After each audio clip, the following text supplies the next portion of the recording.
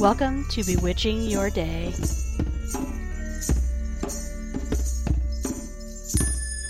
Hi guys, Mary Meet, and welcome to episode 26 of Bewitching Your Day. And today I'm going to be talking about something that I find fascinating. Aren't we all a little bit fascinated by night? By the things that go bump in the night? By the things that maybe scare us a little? There's a personification for that.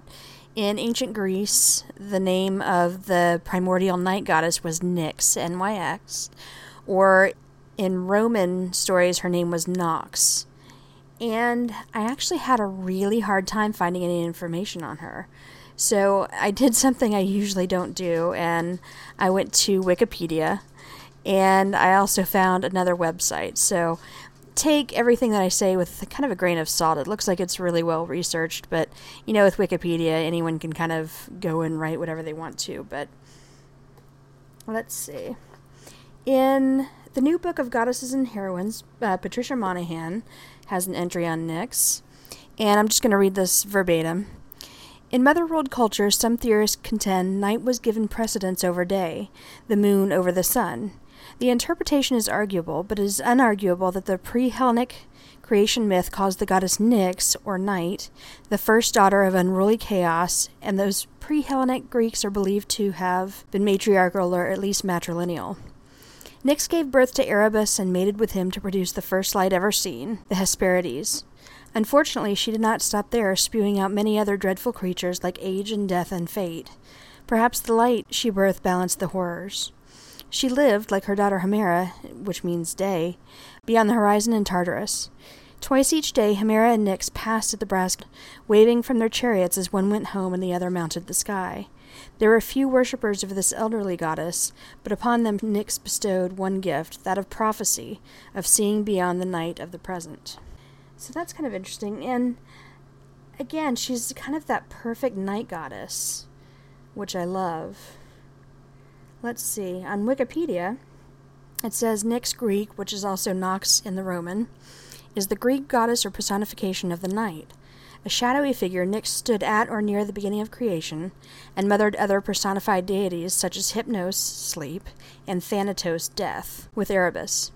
Her appearances are sparse in surviving mythology, but reveal her as a figure of such exception that she is feared by Zeus himself.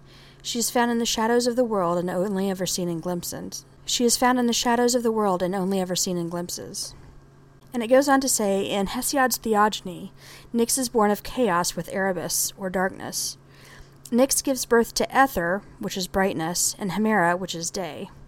Later, on her own, Nyx gives birth to Moros, doom, Care, fate, destruction, and death, Thanatos, death, Hypnos, sleep, the Onoroi, dreams, Momus, blame, Oisis, woe, pain, and distress, the Hesperides, evening and sunset, the Morai, fates, the Caries, Nemesis, indignation, retribution, heavenly punishment for excessive hubris, Apate, deceit, Philotes, friendship and love, Geras, old age, and Eris, strife.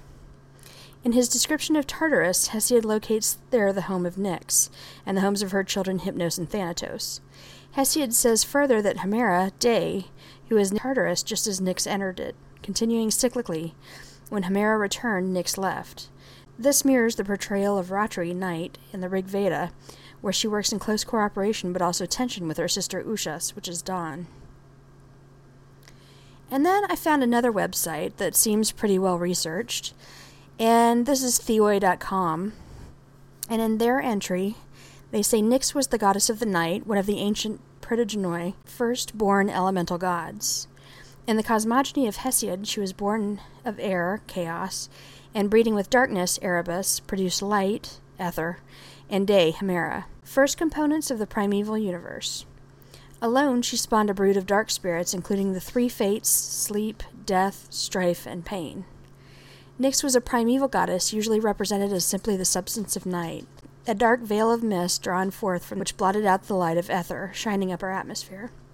Her opposite number was Hemera, day, who scattered the mists of night, or Eos, the goddess of the dawn.